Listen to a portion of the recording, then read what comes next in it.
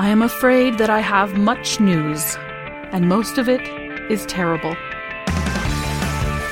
Welcome to The Mind Killer, the rationalist brain on politics, where we keep the rationalist community informed about what's going on outside of the rationalist community. As always, I'm Wesley Fenza. I'm Eneasz Brodsky. And I'm David. This is episode number 98. We are recording on December 19th, which is a Tuesday, because somebody was busy last night.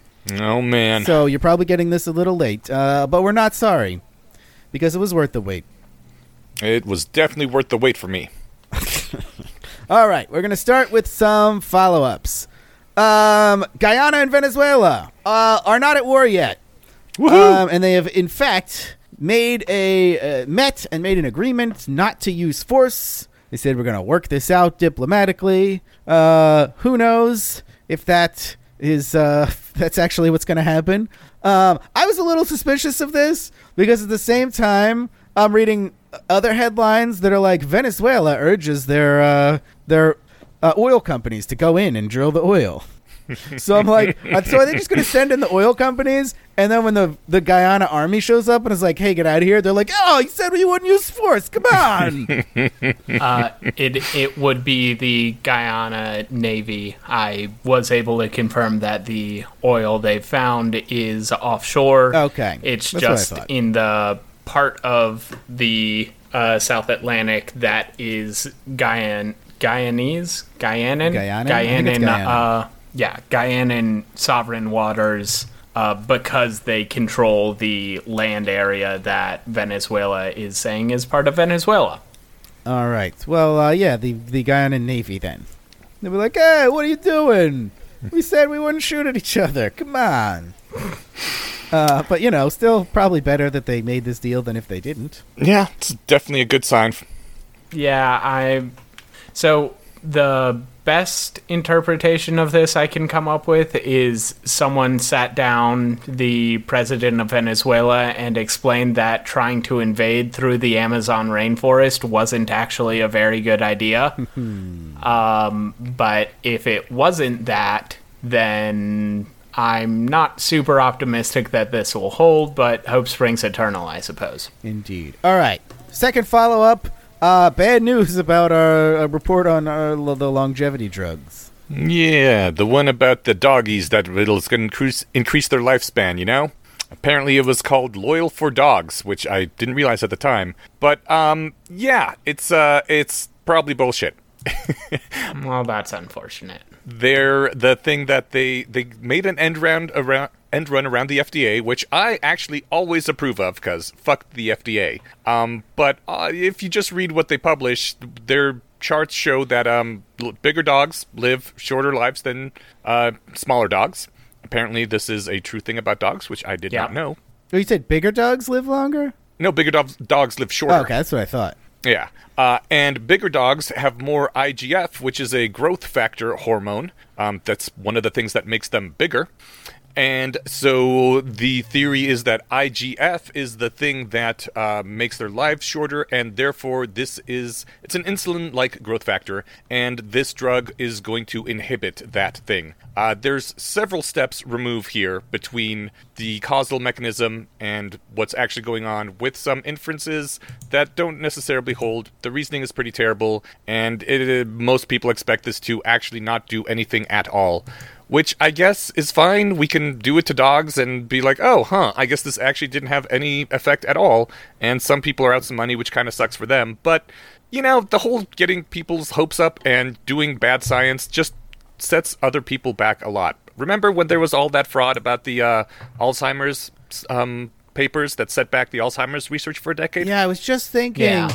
Well, see, I was just thinking, like, this is just that Alzheimer's drug again. Yeah. Where they're like, oh, well, the Alzheimer's patients have all these plaques in their brain. So if we remove the plaques, it'll probably cure the Alzheimer's. Except it doesn't. Yeah. But they were like, well, let's do it anyway. Yeah.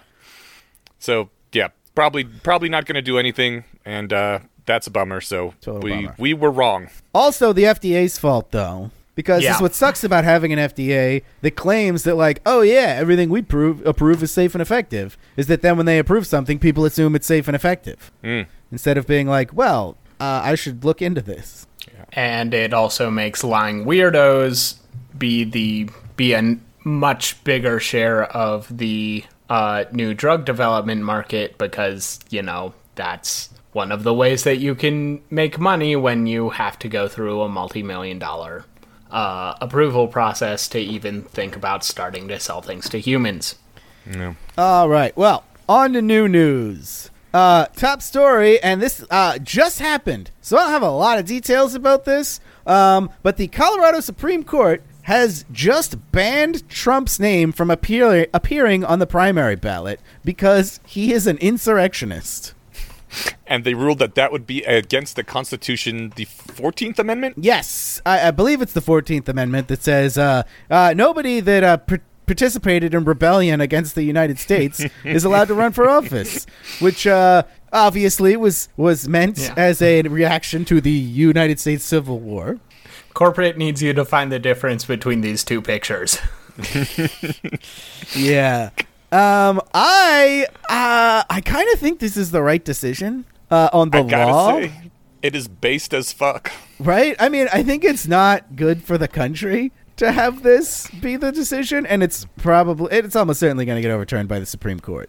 Because it's interpreting a U.S. constitutional provision, so the U.S. Supreme Court's going to have the last word. Yeah. And they're almost certainly going to overturn it. Why do you think they would overturn it? Because they're a bunch of partisan hacks, and they're not going to say Trump's not allowed on the ballot.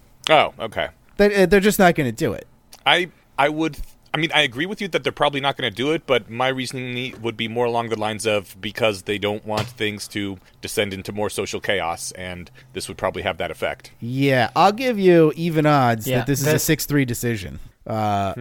Conservatives versus liberals. This is a case where the Colorado court is right on a strict interpretation of the law, but the Supreme Court will do the obviously smart thing for terrible reasons. Yeah, they're definitely going to make a vibes decision on this one.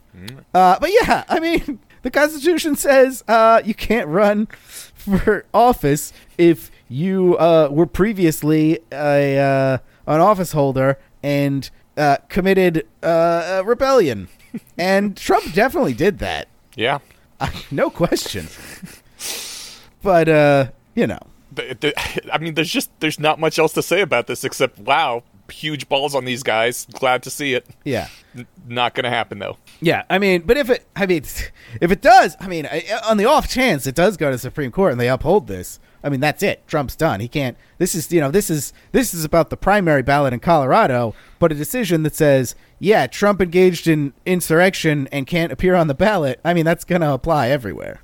Are they going to try to get to this case quickly? Probably. Because usually things take a while to go through the Supreme Court, but the primaries are coming up in a few months. Yes. Well, one of the things I was able to read in the 5 minutes I had to review this opinion was that they issued a stay on the opinion and said, the stay applies until January 4th when the Secretary of State has to certify the ballot. But if it's been appealed to the Supreme Court, then the stay lasts until the Supreme Court decides. Oh, so he's probably going to be on the ballot regardless. So either way, he's probably going to be on the ballot, unless by some miracle the Supreme Court either hears this case quickly or declines to hear it. Definitely neither of which is happening. Yeah. I mean, you don't think they'll grant emergency cert here? No, I think they will. It seems like an emergency cert. Oh, okay. But I don't think they'll have a decision before January 4th.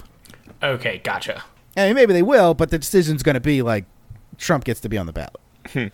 By the time they come out with a decision, it's going to be after the primaries anyway, most likely. Yeah. God. When is Super Tuesday? I don't know. February? That sounds right. Let me check. Super Tuesday 2024, March 5th. March 5th. Election season. That's going to be fun. It's actually is going to be kind of fun, isn't it? I mean, only for people who no, have it's politics not. podcasts. Or people who enjoy suffering a little bit. We get to report all about silly season. No, Eneasz, this isn't the kind of suffering that's good.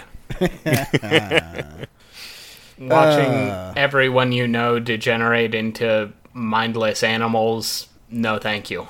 Yeah, it's fair. That sucks. This is the second podcast now that I'm going to have to say suffering is bad.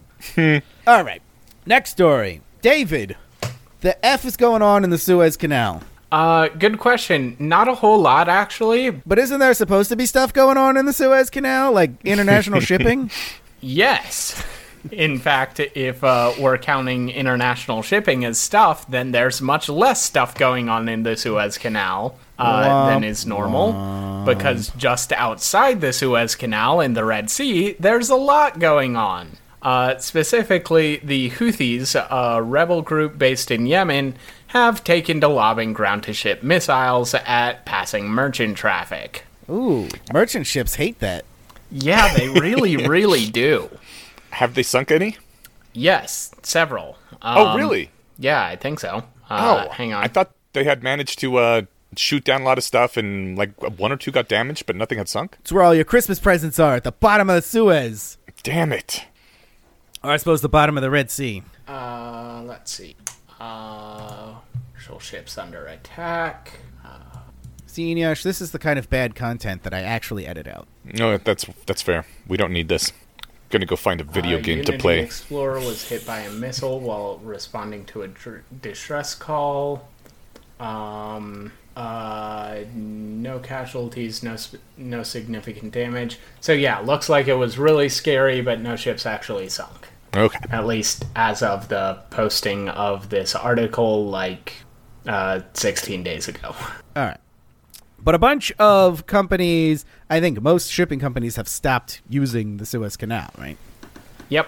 And now they're all going around Africa. Mm-hmm. What's the cape at the end of Africa? Cape of Good Hope. Good Hope, yeah. Right. Oh, that adds a lot of time. Oh, yeah. Yeah. Remember when the Suez Canal got shut down while the container ship was dislodged? I do remember that. Yep. That's bad. That's, I don't even know how many trillions of dollars of shipping annually. A lot. All right. Well, when inflation ticks back up, we know why. You hear that, Fed? You don't need to raise rates again. It's just supply shock. Okay, Fed? So, why are the Houthis doing this? Because they're assholes, and Iran is giving them the missiles and drones they need to do it. And because of the Israeli... But, why do they think they're doing Palestine it? conflict? Yeah. Maybe, but, why attack non-Israeli ships taking shipping to/from non-Israeli countries? Is it just this is Western decadence? Yeah, probably. Or some kind of, I don't know, religious reasons? Yeah, so their official slogan is, God is the greatest, death to America, death to Israel, cursed be the Jews, victory to Islam. Nice. And they think the way to do that is sinking container ships? Evidently, yes. All right. So what are we doing about this?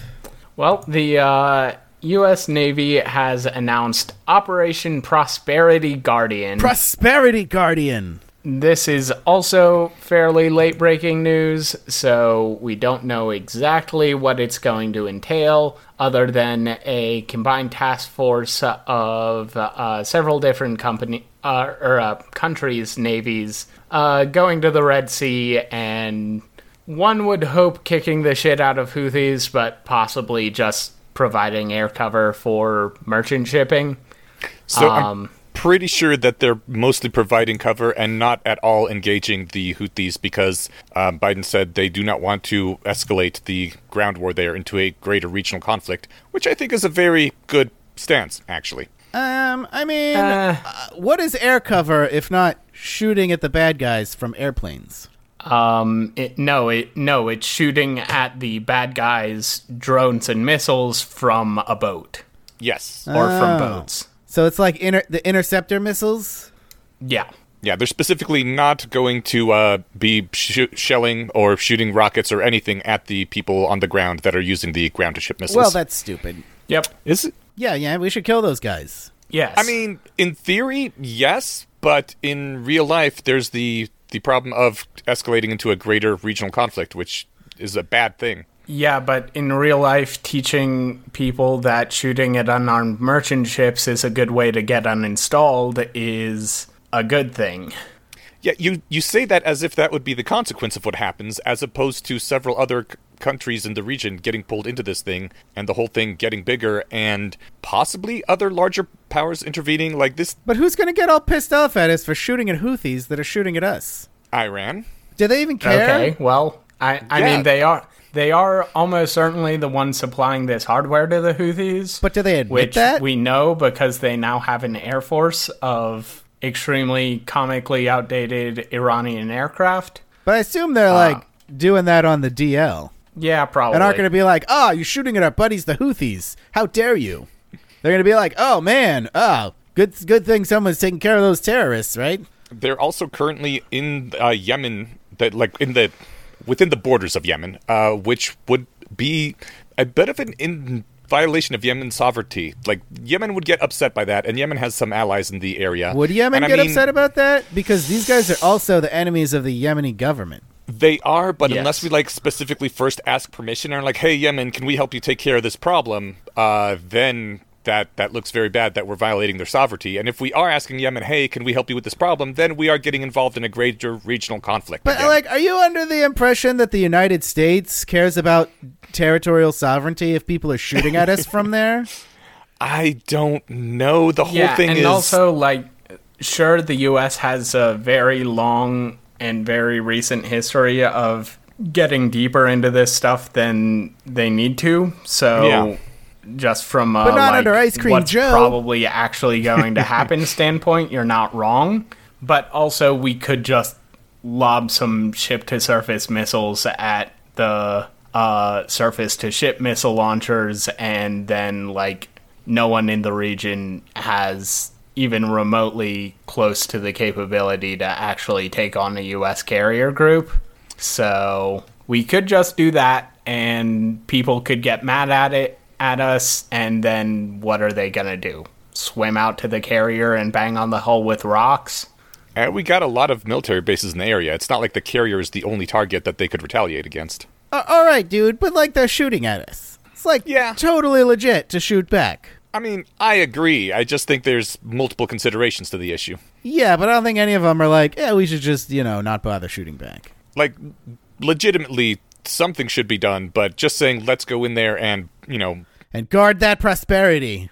We don't need to go in there, though. We can just shoot missiles back. Yeah, from the water or the air. All right. I think that they would consider that going in there because you are sending missiles into their land. Well, I reiterate, they're welcome to think whatever they want. Yeah. All right. Well, let's move on to other people doing stupid stuff. Yay. This time it was a bunch of Ivy League presidents. So Congress issued some subpoenas for the presidents of it was Harvard, MIT, and the University of Pennsylvania to come and be like, hey guys, let's talk about the Jews. And the clip that went viral is this congressperson being like, calling for the genocide of Jews. Does it violate your bullying and harassment policies? And they're all like, well, maybe. It's context dependent. And I don't know. I don't know if you guys heard about this, but people did not like that answer. I did hear something about that. Yeah. The thing is, though, they're completely right. They are completely right. They said it in the least articulate, least impressive way possible, but they're not wrong. If I say, from the river to the sea, Palestine is, whatever. Palestine shall be Arab, which is the actual translation. Yes. Yeah, that's the one. Just alone in my shower, that's not bullying or harassing anyone except myself, and possibly Gray. But no one cares if you bully Gray. Well, yeah. I mean, Gray might, but... But who cares about that guy? I'm actually on the side of the university presidents here, specifically because as soon as the Congress lady asked, what is this? Is this considered harassment of your policy? Yes or no? Anytime someone leads with yes or no, I'm like, this is not a good faith question. Fuck you. But see, I disagree. The more you listen to it, the more She's just there to yell at people. She does not want an answer. She says near the end of the clip, like, this is the easiest question in the world to answer yes to. Like, honestly, the best thing they could have done would just been say, what answer will you accept? Oh, you want me to say yes? Yes. You know, like, make it very clear that a woman with immense amounts of power who commands men with guns wants them to say the word yes, and therefore they will say the word yes under duress. And instead they completely fucking flubbed it. And they're like, yeah, well, I mean, like, no, just fucking stand up for it. She's threatening you with the power of the government. You're going to be like, fine, everyone can see I am being threatened. Do you want to hear the words yes? I will say the words yes. Yeah, I mean, look, they could have gone about this better. But I think the real issue here is that everybody knows that if it was any group but Jews, the answer would have been yes. We've spent, the past decade seeing example after example of like, oh, you misgendered a trans person. That's harassment and bullying. Like, oh, you said something like mildly racist. That's harassment and bullying. And you're in trouble now. I agree with you completely. I just hate the way that congressperson went about it, and fuck her in particular. Yeah, so this reminds me... I don't disagree, but also, like, these presidents were being called to testify before Congress. They should have known and been prepared for exactly this kind of bullshit. They were. This was the answer they prepared. That's even worse. Yeah. If you prepare an answer and it's this bad, what the fuck are you even doing? Well, that's why at least one of them resigned. For once in my life, I agree with David. That was less because of this and more because, she plagiarized her dissertation. Did she? Yeah. Oh, hilarious. Oh, Ivy League schools. Yep. But so I'm saying this reminds me of every time a white kid gets in trouble with the law, and the judge is like, well, he had a promising career, he's been a good kid up till now. I don't want to ruin his life. And everyone's like, oh, you should have given him a super long sentence like you do to all the, the black kids. And it's like, no, this was the correct outcome. What you should be yelling about is that the other side should get this kind of treatment too. Right. People with, less popular bigotries should also be entitled to free speech. This is the correct policy for speech on campus. Kids should be allowed to say dumb shit. And it's not harassment or bullying unless, they're harassing or bullying somebody. If they want to give a political opinion that makes people upset, they should be able to do that. And it should apply to, genocide of Jews or, other protected classes. Yeah. Yeah. No, I don't know. So, like, I feel like it is kind of an edge case if people are out there like, kill all the Jews. I don't know about that. I feel like that might actually be kind of harassment if they're screaming that at everybody. Yeah, and like the case where the Jewish students had to like lock themselves in a library for several hours while quote unquote protesters were banging on the doors and windows. Yeah, that was definitely bullying and harassment by the strict legal definition of the term. Yeah, that's several common law torts. But just saying, like, I don't think Israel should be a country. Technically, probably falls into the UN-sanctioned definition of genocide. But also, I don't think is harassing anybody. This is exactly why I hated that Congress lady's question. It's like, she's not asking, is having Jews hiding locked in a library while people banging on it considered harassment? Because obviously it is. She's like asking this weird esoteric question and demanding a yes or no answer where the only correct answer is like, well, it really does depend on what the fuck is happening. And I cannot believe that the presidents are so bad at answering that question. How is this possible? I don't know, man. Well, the cynical answer is they were themselves diversity hires and therefore not very good at their jobs. There's no way that the president is a diversity hire. I mean, we have a Supreme Court justice that was explicitly a diversity hire. You're not wrong. So I feel like it's not too too much of a stretch to think that the president of Harvard was. However, just because someone is a diversity hire, I don't think, might mean doesn't that make them they're bad. Right. Like, that means they weren't the result of a search legitimately trying to find the best candidate. But that doesn't mean that they found a bad candidate. Like, I don't know how. In general, yes. But at this point, I'm willing to call these 2 or 3 being bad candidates. Yes, but I don't think that's because they were diversity hires. I think it's worse than that. They were probably hired for having, like, some dumb shit ideology. Like, they specifically looked for people that believed dumb things. Also a possibility, yeah. So my guess is that's the defect in the hiring process, not that, like, oh, well, we want, black women. All right. Any more comments on these Ivy League presidents that don't know what the hell they're doing? Fuck everyone involved in this story.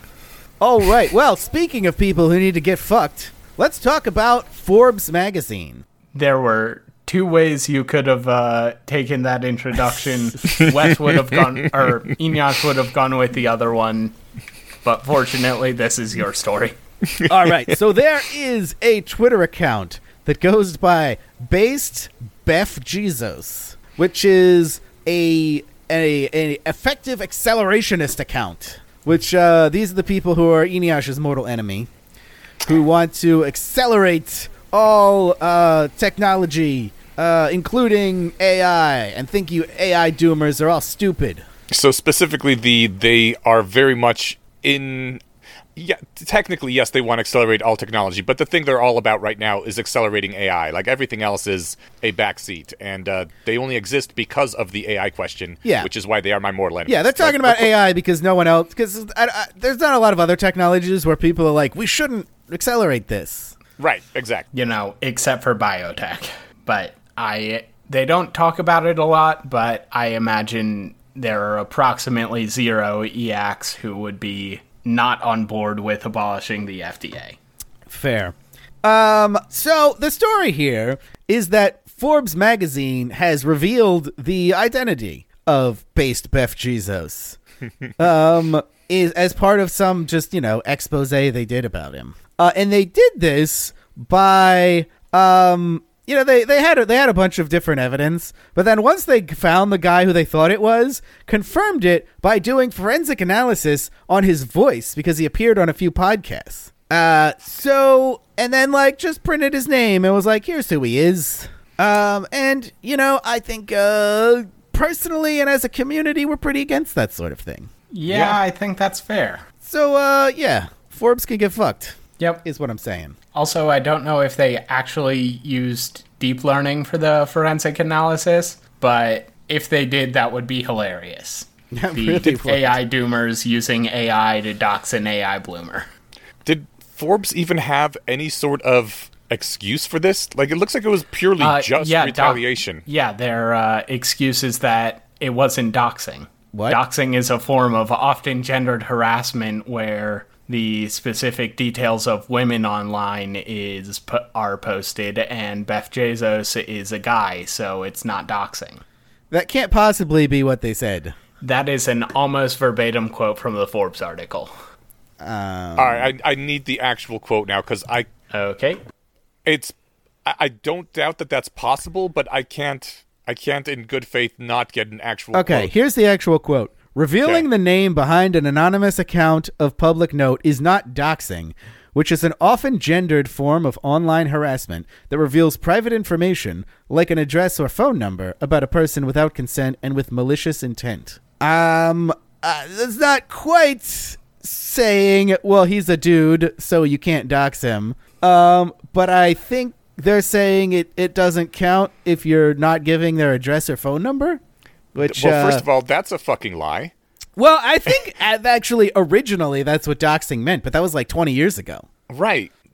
So they just said, we can randomly dox people because we are using an old definition of doxing, and that makes it okay. Well, like, just because you're using an old definition of a bad thing does not mean it's not a bad thing. Well, Eneasz, I mean...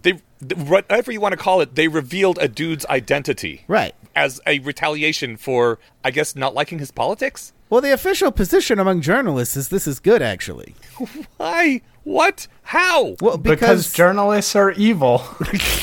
Jesus. I mean, you remember the Scott Alexander article? I do. They were just we don't, there's no compelling reason to reveal his identity here, but that's our policy. We just do that. And that's not unique to the New York Times. Clearly, my heart just broke a little bit again. I guess journalists they don't. Inyas, they say, like, why do you bad. have any expectations of journalists at this point? But this is not new information. Comes from broken expectations. This is a case where your expectations are just flat out wrong. Get better expectations. Yeah, you're not wrong. I was surprised by the Scott Alexander thing because I didn't realize that journalists were just like, no, we don't have to have a reason. We just do it. But, I learned that then. And so this was not surprising at all. I guess I just assumed Forbes was better people than New York Times. Well, that they're was not. Very silly. Yeah. All right. Well, next story. I'm so sorry. I didn't mean to bring everything down by being such a fucking... What is it? Quokka? Yes, a quokka. By being such a quokka again. All right. What's this about Epic Games? Epic Games was upset at Google Play because Google Play was like, you can only sell stuff on Android through our App Store, and we're going to take a huge cut. And I'm actually also salty about this because I use an Android, and I cannot buy anything on my Kindle directly in the Kindle. Is this the Fortnite case? Does Epic make Fortnite? Yes, I believe this is the Fortnite case. Yeah, I heard about this. They're pissed off because... Not just because they have to sell it through the Google Play Store, but because Google takes a cut of all their in-app purchases. Yes. I was getting to that part too, but okay. Yes. Yeah. They take a cut equal to what the Google Play Store takes, which is, I believe, 30%. Yeah, that was the number I heard. Although that might have been the Apple Store, but Google might do the same thing. Yeah, I believe they're the same thing. And I don't know. I, for one, think it's bullshit that somebody can't just sell something through their app without Google being like, oh, I'm taking 30% of everything, but I don't know. I'm not a legal expert. But fortunately, the legal system agrees with me now because when Epic Games sued Google, a jury came back and found Google guilty on every single count of being an illegal monopoly and forcing everything to go through Google Play and Google Play billing and taking 30% of that, which is... The headline is Epic Win. Yes. Which is great news for both Epic Games and consumers and anyone who wants to sell things on Android. I'm a little weirded out by this. Oh, first of all, Google has to pay, I think, over $630 million to the American consumers for damages. I'm not sure how many millions or hundreds of millions they have to pay to Epic, or if that's a separate amount. Google's getting hit by a fuck ton for this. But, the same... Epic also sued Apple for the same thing, because Apple does the exact same thing, and that one got thrown out by a judge, where the judge was like, no, there's nothing here. So now we have this weird case where it applies to Google, but not to Apple, and also it seems to apply to Google because in Discovery they found things where Google employees said to each other, yes, we're literally doing this because we want to be anti-competitive monopolists and take rents off all transactions going through our app. I mean, not literally those words, but it was basically like, yes, we're doing securities fraud on a massive scale, mwaha. Guys, Signal. Yeah. Self-deleting messages. Not hard. Yeah. You're not wrong.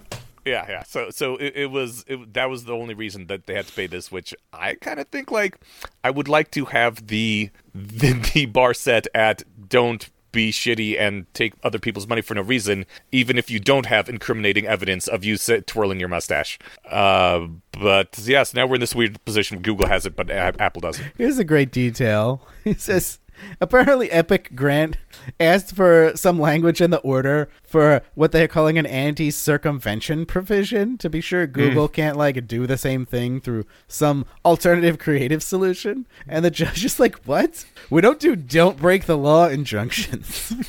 If you have a problem, you can come back. Which, I feel an affinity for that because I always want judges to put those in my orders too. But I'm like, look, I know you're ordering this guy to do this, but he's not going to do it. So can we put in something that says what happens when he doesn't? And they're usually like, no, just if he doesn't, you got to come back. Yeah, it's unfortunate. Just going to keep you coming back. And that's why the court takes forever, because they constantly make you come back for every little thing. And we'll just write an order that says, if you don't follow this, then this happens. Terrible. God, judges. Mm-hmm. Do the don't break the law provision. Come on.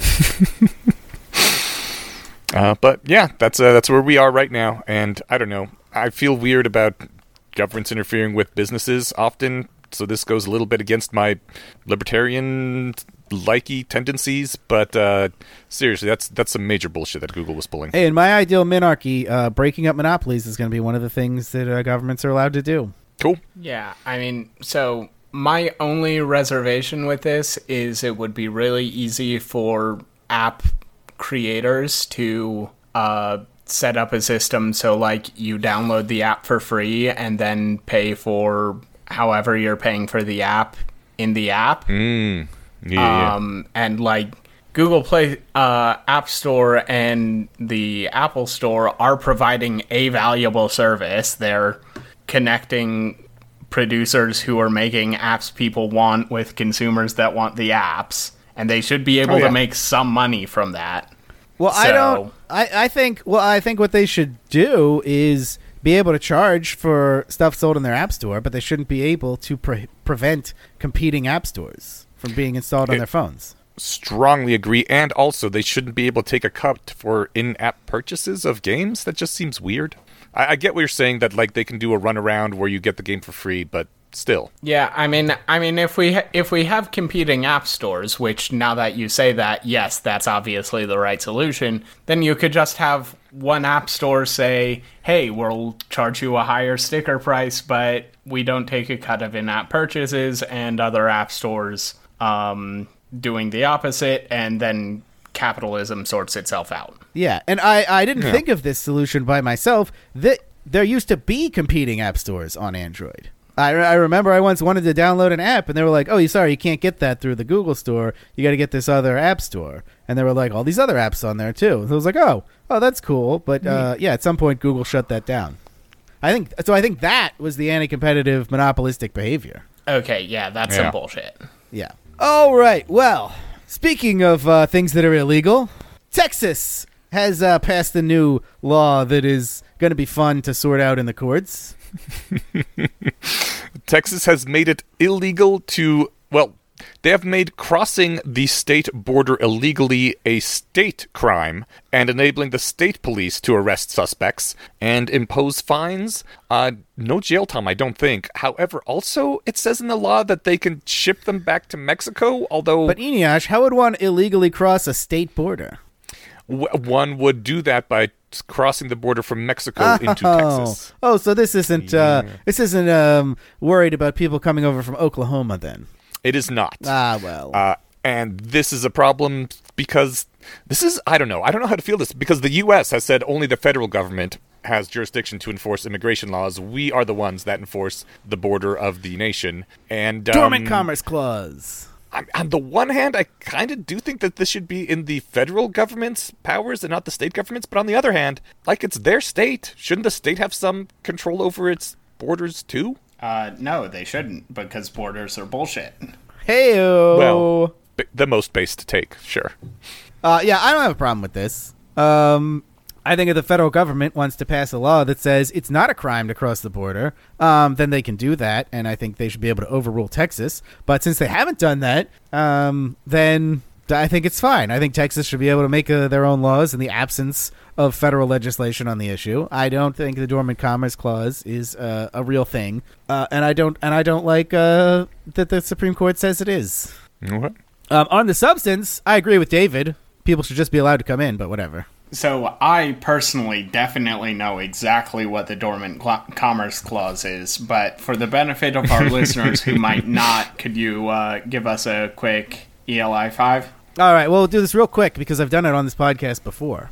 But since maybe a few people don't remember my excellent legal explanations from every episode, the Dormant Commerce Clause is an interpretation of the Constitution by the Supreme Court that says that the Commerce Clause of the Constitution, the one that allows the federal government to regulate interstate commerce, also has like a penumbra to it. that means anything that if something is within the jurisdiction of the federal government, then states can't pass laws in that area. That's like the job of the federal government, not state governments.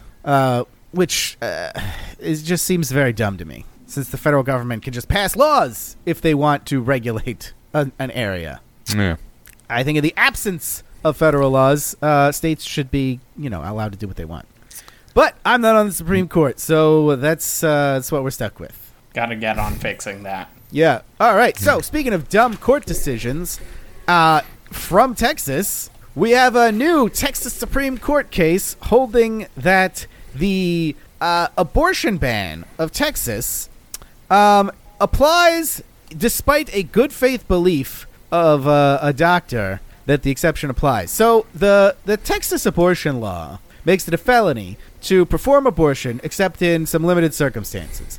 And the exception at issue in this case is if the pregnancy poses a risk of death or poses a serious risk of substantial impairment of a major bodily function unless the abortion is performed or induced. That's a pretty narrow exception as far as abortion laws go. Normally it's, life or health of the mother. This is like life of the mother or like serious injury. So in this case, a woman's fetus was diagnosed with something called trisomy 18, which is fatal. Like the fetus was not going to survive. The mom had some severe cramps, went to the ER twice, and the doctor was like, "Okay, I think this applies for the abortion exception." But because violating the abortion law is a felony and can get you decades in jail and hundreds of thousands of dollars in fines, the doctor was like, "Well, I'm not just going to do it. All right, let's go get an emergency order from the court that says this applies." And the court is like, "Meh, we're not going to do that. It's up to you doctors to decide." Huh.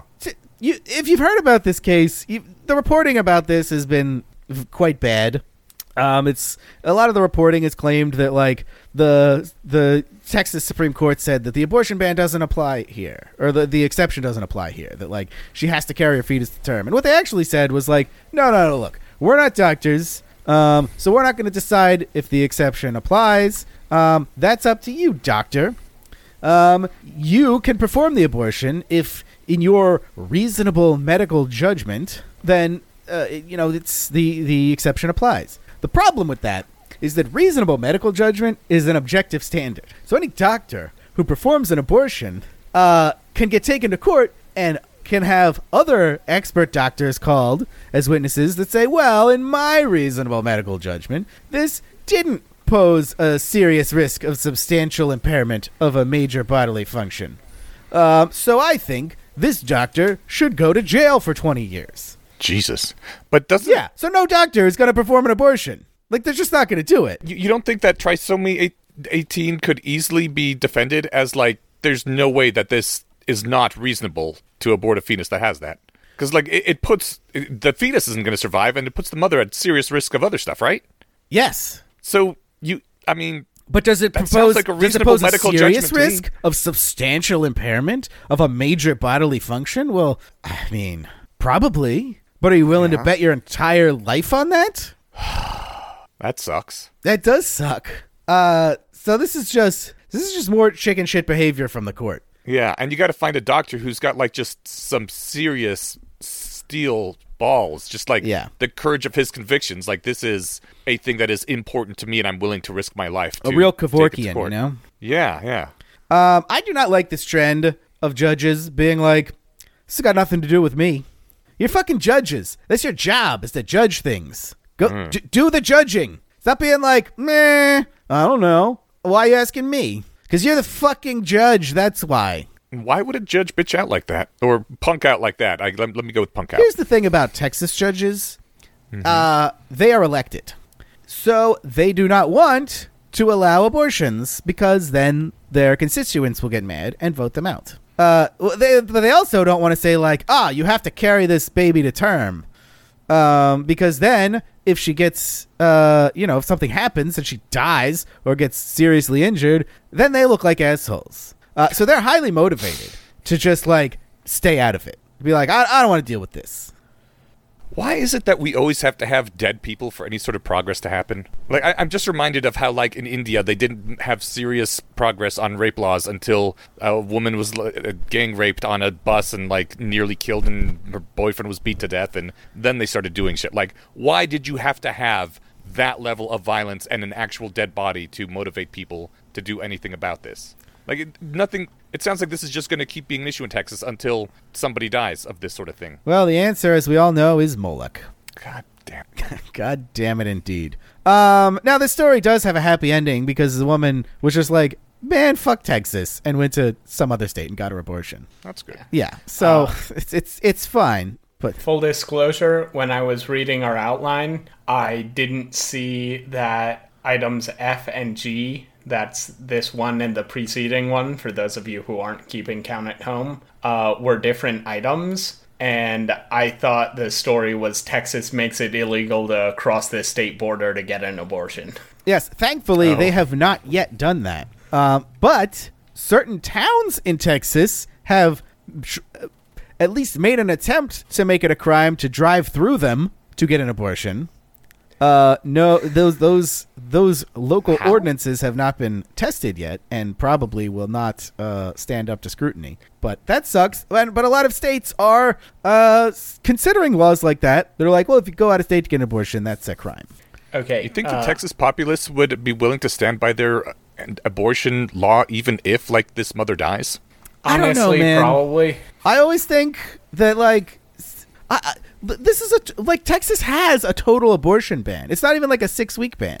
It's at conception. I didn't think they'd stand for that, but here we are. Mm-hmm. Wait, so like the morning after pill is illegal in Texas? Probably. Jesus fucking Christ. I don't know if that counts because it hasn't been implanted yet. I don't know. So I don't know the actual like details of the Texas law, but it's as close to a total ban as you can get. Well, that's unfortunate.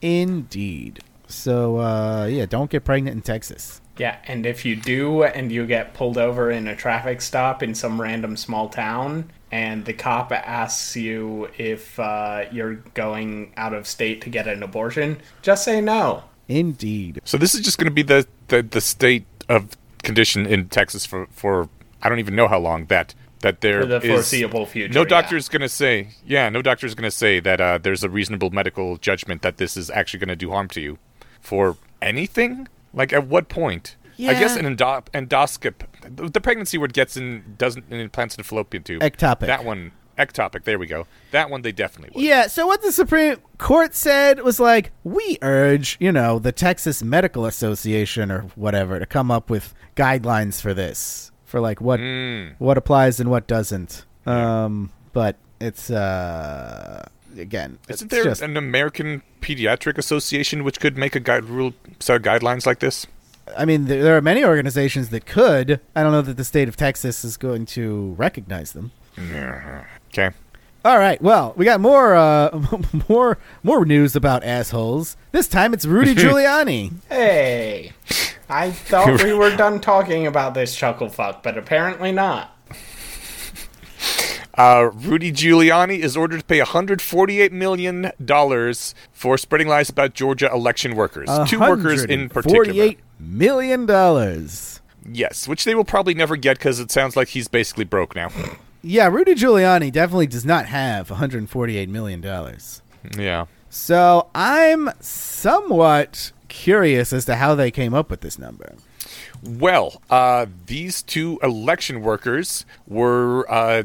here we go. Rudy Giuliani accused them of manipulating ballots, and then they received just tons of harassment and threats and whatever, which, I'm not sure how big a deal that is, but someone like Rudy Giuliani is used to that level of scrutiny. A random citizen who is just trying to volunteer at their local election thing does not expect to have their life suddenly clusterfucked like that. So I can see how this is a big deal if you're a private citizen. Anyways, the jury found that he had defamed them, and so they got $16 million apiece for that, and then $20 million apiece for emotional distress, and then gave Giuliani another $75 million in punitive damages. So, to make sure he didn't do this sort of shit again. Yeah, and it's the punitive damages that I'm like, that seems like a lot. I didn't think you were supposed to award punitive damages that are like higher than your net worth, because it's like it goes from being a punishment to just being like, you like this is kind of a farce. You're like, yeah, sure, 75 million. How about that? Like he's not gonna pay that.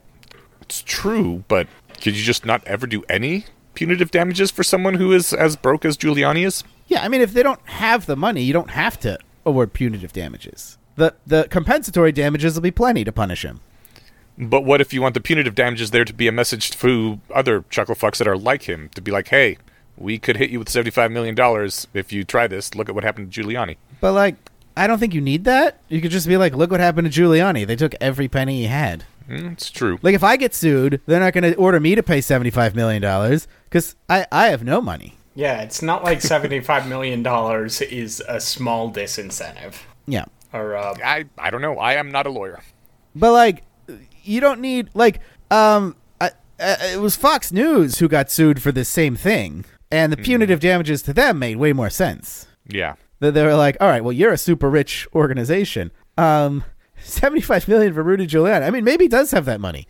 I mean, part of a punitive damages case is you do financial discovery. Although, I think the problem here, and the reason Giuliani lost this case on by default, was because he wasn't participating in discovery. So maybe they just don't know how much money Giuliani has. Oh. So they're like, all right, well, we'll just order him to pay a huge number. The judge found that he shielded evidence of his net worth. Oh, yeah. So maybe they don't even know. Yeah. So you're supposed to disclose your finances in a punitive damages case, so the jury knows how much would be a sufficient punishment. So yeah, it sounds like Giuliani didn't do that discovery, so they were like, all right, well, we'll just do a huge number. So what you're saying, Wes, is you can just not participate in discovery. Yes, and you will lose the case. Discovery is optional. I mean, discovery is optional if you don't care about winning. Well, I do like winning. Lots of Donald Trump recently lost a case for not participating in discovery under the discovery is optional theory. Is this just a thing with people who are around Donald Trump? Yes. Yes. Oh, yeah, the courts. Yes, it is. Yeah, that's how Trump's business got its business license taken away. That was by default because they refused to turn over discovery. I mean, I guess if you are going to assert that you do not recognize someone's authority to have their laws apply to you, you better be able to actually back that up with guns when they try to make their laws apply to you. I break the law. I am the law. Right. It's Donald Trump's legal argument. It sounds like that whole sovereign citizens thing. Like, I am a sovereign citizen, your law doesn't apply to me. Like, we got the guns. The laws apply to you. I mean, that's basically the position he's taking in the insurrection case. And he's actually been granted the right to appeal that case right away because the judge he tried that whole like, well, I was the president, so nothing I do is illegal. I'm immune. And the judge was like, no, you're not. But then gave him leave to appeal, do an interlocutory appeal. So he has appealed that, and so it might end up delaying that case, which sucks. I can totally see Trump being like, as the actual sovereign, I have sovereign citizenship immunity. Yeah, right? I'm the fucking king. Oh, man. What do you think president means? It means king. Doy. All right. Well, speaking of the actual president, what's Biden up to? Biden's administration has announced that it is going to be setting new policy that will let them seize patents for medicines that are developed with government funding if it thinks the prices are too high. This is actually based off of a law passed in 1980 that said literally this, that the government can seize patents if medicines developed with government funding are being priced at too high of a price point. No one's ever done anything with it, and this is the Biden administration saying, hey, remember that law from 40-some years ago? We're actually going to start using the teeth in it, maybe. Yes, that law I helped pass 40 years into my congressional career. Jesus. You guys just do prizes. Seriously. Yeah. What is this bullshit where they're like, well, if the price is too high, we're just going to take the patent? There's speculation that this isn't actually going to be used because of how fucked it would make all the markets and the chilling effect on R&D. We all know the government never makes terrible decisions. Certainly not ones that fuck markets. the way that it would, fuck R&D over would... A lot of people are saying like, they wouldn't do this. This is a threat. This is to get people to, like, shut up and adjust their prices by threatening them. Because if they actually went through with it, it's, it would have far worse effects. I hope that's true. That's my assumption also. I can't see them actually doing it, but Biden does like to saber rattle about, I might, maybe. Yeah. I mean, I guess betting that the government won't do stupid stuff is a good way to go broke, so I'm gonna take the other side of this. Also, just in general, the insecurity it introduces into a system to be like, well, I'm the government, I might step in and do crazy shit at any time. Like, you don't want that kind of instability in the Trump your strategy. system. Exactly. Yeah, sounds bad. It does sound bad. But, on the other hand, the prices of medicine is too damn high, so maybe... Yeah, but we have a solution. I can see how they got to do something. It's prize. I know. It's prizes. I know. Or, the federal government could buy the patents. Or that. You can just do that. You can just say, hey, I want that patent. Sell it to me. I have all the money in the world. I don't know. Because if you find out the government wants your patent, all of a sudden the price is 100 times more, right? Well, no. The price is the present value of the future profits you think you could make from the patent. Which is suddenly 100 times more because the government's so interested in it. All right, but then the government can just say no. Right, but I mean, that's basically what they're doing here anyway, right? The government's saying, like, we're just going to take it. Well, yeah, that's the thing that I feel like they should not do. They should just buy it. It's a weird place to be. I think our entire medical system's kind of fucked, and it would take many, many decades to unfuck right it. Here. Yeah, I know, right? You heard it here first, guys. We screwed things up in World War II. All right, well, what else is Biden up to? Biden is under a formal impeachment inquiry now. The House voted to formal impeachment inquiry, not just like the informal one they had going on. Yeah, we're not doing the bunny suits and sundresses we've been doing since the rules changed. These are just 3-piece suits, wall to wall. I guess the House was upset that Hunter Biden said he will not testify in closed doors, so it all will have to be public. And they're like, well, fine then, we're making this formal official impeachment inquiry. Which, I don't know, whatever, but also feels kind of weird that it seems like every president from now on is going to be impeached at some point. I would actually at this point kind of be surprised if we didn't just default get impeachment at some point for every single president if they had even one house against them. I don't think actually, Biden's it's only the House impeached. that can do impeachment, right? Well, or at least an impeachment inquiry approved. Sure. Yeah. I would not be opposed to that if not for the fact that they're getting impeached for the dumbest possible stuff. Well, his son was on drugs. That's a high crime, right? To have a son who's on drugs? It shouldn't be. I'm on I drugs believe it's right tantamount now. to treason, yes.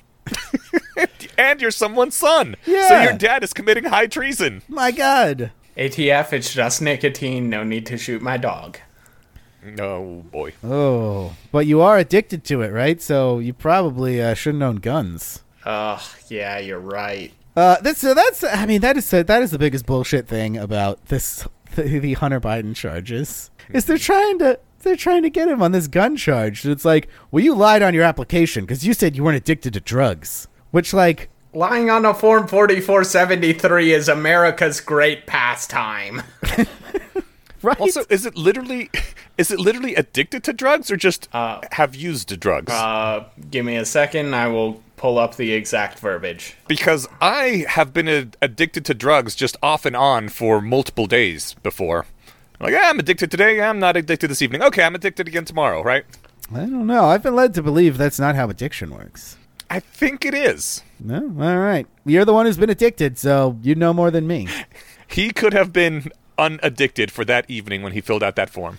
I'm pretty sure it's not just addiction, though, because of that, you can say you're addicted or not thing. No, I think it's something even dumber than that. It's like, do you have a drug problem or something? What? I have a drug opportunity. Yes. I wouldn't call it a problem.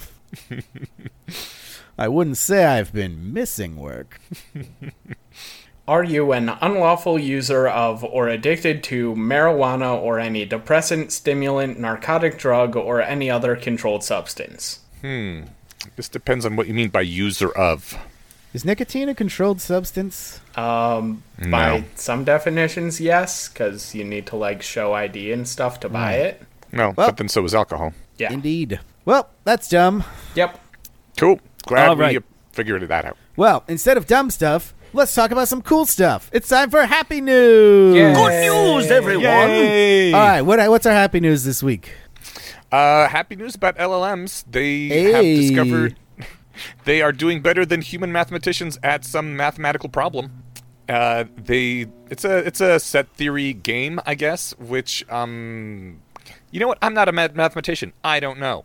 But a specially trained LLM was asked to write short computer programs that can generate solutions to this mathematical problem, and it did a better job than human mathematicians did and pushed down the lower bound on some aspect of this problem. That does seem like a thing AIs would be good at. Oh, yeah. I'm not surprised by this at all. I almost didn't even put it in the thing because this is just something we all expect at this point. But I still I still have some friends who disagree. The thing that really got me putting this in here is that it says not all programs that it generates are useful. Some programs are so incorrect they wouldn't even run. But a different program can quickly test these programs, toss out the incorrect ones, and test the output of the ones that do work. And by testing that output, we're able to find this new lower limit.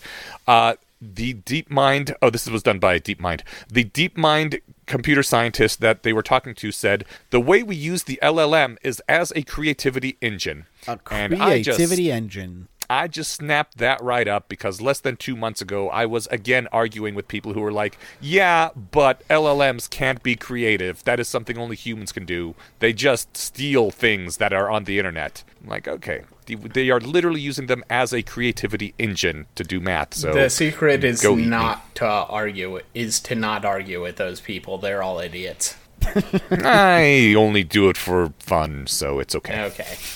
Well, as long as it's recreational. Yeah. All right, what's our next happy news? We got a new demo video of Optimus Gen 2. For those who aren't familiar, Optimus is the robot that Tesla is making that is eventually going to replace all humans and sleep with our wives and kill us. So this is Gen 2? This is Gen 2, So would you say this is a follow-up to Optimus Prime?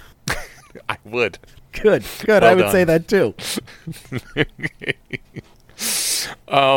Yeah, it's a humanoid robot that can walk around like a human does, has hands, and does human tasks. Right now it does them, like a adult-sized toddler. It doesn't walk super great, but it walks. It is very hesitant and a little janky with anything that it does with its hands. It literally looks like you would expect a toddler who doesn't quite know how to control his or her own body yet do As things. As a proud owner of one of those toddlers, I can confirm it's kind of similar. Yeah.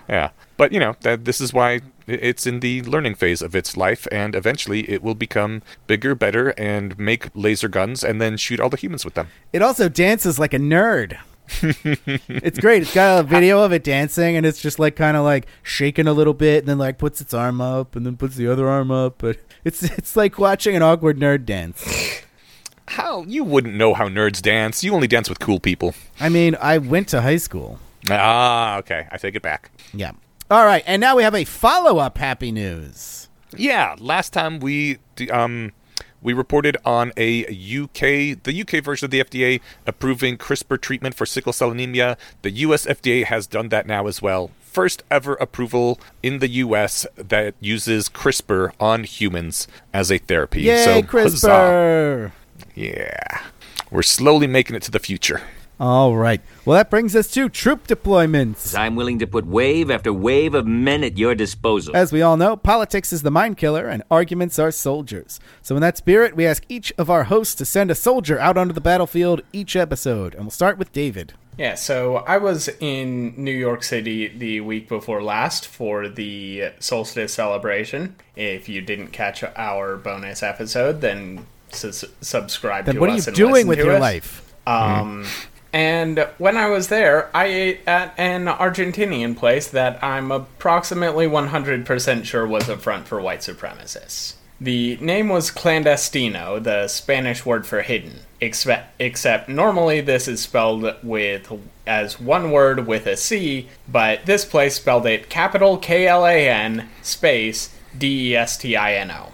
Oh my God. This is not a coincidence because nothing is ever a coincidence. The Kabbalistic interpretation of the name writes itself. Hidden destiny of the clan. The logo was an archetypal Mexican villain from a Western movie with handlebar mustache and devil beard, dressed as a 1920s gangster. This was an obvious visual pun about how Mexicans used to undergo good old-fashioned cultural assimilation like good immigrants. He was standing in front of the Golden Gate Bridge, which in turn was in front of the Manhattan skyline, an equally obvious visual pun about demographic replacement.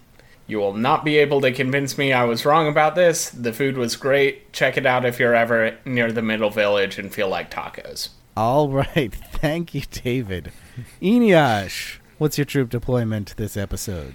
My troop deployment is that spirituality takes time and you can't rush it. To be more specific, about a year and a half ago, I had a fairly major personality change and have really been seeking after the feeling of spirituality since then. And I've come to think that what it really is a feeling of connection, and not just connection, assimilation, becoming part of something that is greater than oneself and greater than any one person could be. And oftentimes this is used to anthropomorphize this feeling. So you're like, oh, I'm part of a greater being and that's God, and I think that's bullshit, and it's a big failure mode, and I'm not going to get into that now, but it doesn't mean that you have to believe in stupid bullshit like gods. What it does do is connect you to greater trends, organizations, groupings over time, and make you feel like part of something bigger. And my personal favorite experience with these is generally within cathedrals. The big ass churches that they made hundreds of years ago. I know everyone here is listening knows what I'm talking about. Part of the thing about them is that they're just very big in space, right? Like they reach up, they're massive stone blocks built on top of each other, way up into the sky, just extending in various directions, and it's just really big and impressive and well carved. But another important thing about them is that they extend in time, deeply into time, that it takes well over 100 years to build any one cathedral, which means that when you start making a cathedral, you're not going to ever see it completed. If you're one of the people laying those first stones, at best, maybe late in your life, you will get some janky services in a half-finished area that has a tarp slung over it. Like, you are not making a cathedral for you, ever. If you are one of the early people, you are making it for the group of people that you are within and the future generations that will be part of this group. And that's just an amazing feeling to be starting that. And it's also an amazing feeling to be on the other side of that and thinking about your predecessors from 150 years ago that started this, knowing they weren't going to get to experience it, but giving you this gift later in the future so that you could experience it, and it makes you want to do things for it too. It's a really great feeling. And I think as rationalists right now, we are working our way through becoming a more cohesive organization because we need social services, we need some level of community, and I don't think it's a good idea to try to speed run to the end, because part of the feeling of the spirituality is that this is something that was gifted down the generations. So we are going to be among the generation of people that are laying those first stones and are not going to get to see the inside of the cathedral in our lives, unless the singularity comes to and lifespans are greatly expanded, which I would love. But we are not doing this for us, we're doing it for others.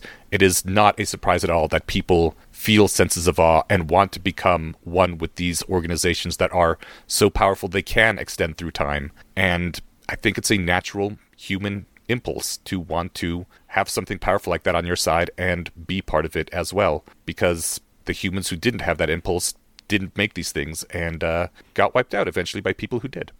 Anyways, also, another big thing in these cathedrals, they always have dead bodies in them if they're worth their salt. If your cathedral doesn't have a dead body in it, it ain't a real cathedral. Get you one that does have one. And those are, again, representations of human lives that are now down to their corpse form and put here and showing you these are the people that came before that did great things. And I am really looking forward to someday in the far future having a rationalist cathedral where we just have giant steel cylinders full of liquid nitrogen frozen ancestors, and hopefully someday we can bring them back, and until then we will look upon them in awe and thankfulness. And I hope we get there in my lifetime in some measure, at least a start of it. All right, thank you, Eneash. My troop deployment this episode is that some of you have no experience in the justice system, and it shows. So there's a certain failure mode among rationalists where we think that because we're good at a lot of things, we'll be good at everything. And it makes sense, because rationalism really is filled with brilliant polymaths who are able to understand and perform in complex fields to a, quite frankly, astounding degree. However, this can sometimes lead to overconfidence and an unjustified assumption of competence, especially in fields that we don't tend to have much respect for. The latest failure of this type concerns Lightcone Infrastructure, the company that maintains Less Wrong and lots of other stuff rationalists like, and two of its leaders, Ben Pace and Oliver Hebreka. From what I can tell, two central examples of brilliant polymaths who are good at lots of things. They recently took a foray into writing a journalistic hit piece against a nominally EA organization called Nonlinear. I urge anyone interested in the full story to read Tracing Woodgrain's excellent post, which we'll link in the show notes, about exactly what went wrong here. But the extremely abridged version is that Nonlinear consists of a married couple and one of their brothers traveling the world doing, I don't know, something EA related. It's unclear what. They hired a couple of assistants to travel around with them, and drama ensued. The assistants contacted Lightcone with a number of accusations of mistreatment, including withholding pay, being directed to smuggle illegal drugs, being coerced into eating non-vegan, and other similarly inappropriate things. Ben and Oliver spent reportedly 6 months and 1,000 hours looking into the allegations. Except by looking into the allegations, I really mean digging up as much dirt as they could against Nonlinear without ever getting their side of the story.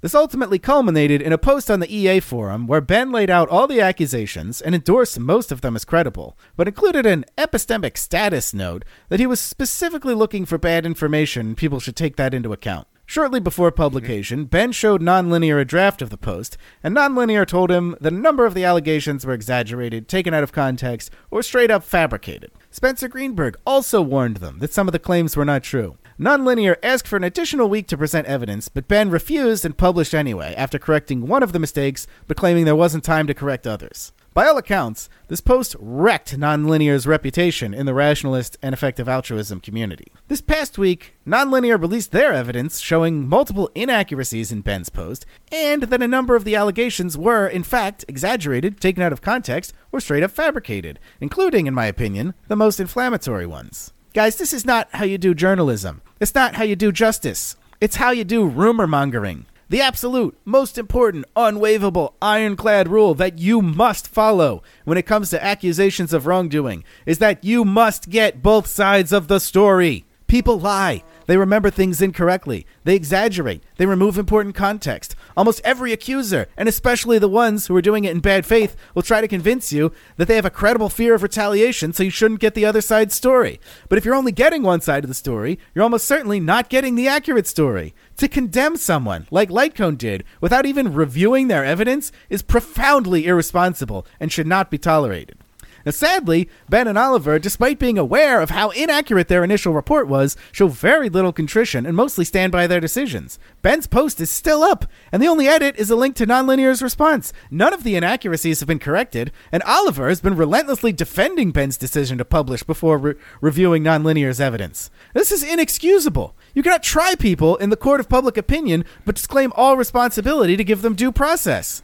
The entire project of rationalism is about seeking truth, and Lightcone did not employ a truth-seeking process. They employed a process better described as spreading gossip. Lightcone seems to conceptualize themselves as caretakers of the community, and this was terrible caretaking. Contrary to what they may think, a community norm of spreading unsubstantiated rumors is not going to be helpful. It won't prevent the next FTX, which is what they seem to be trying to do.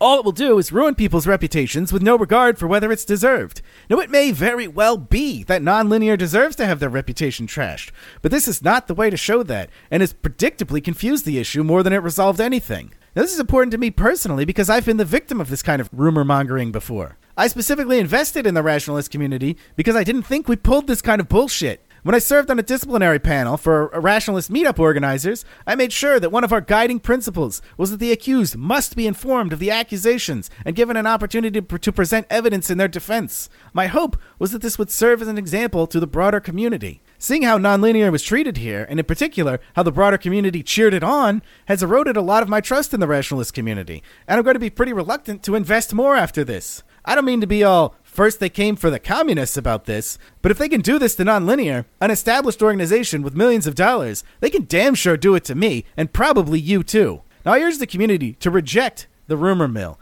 and insist on actual truth-seeking processes. And if anyone is interested in designing one, my DMs are open. Nice.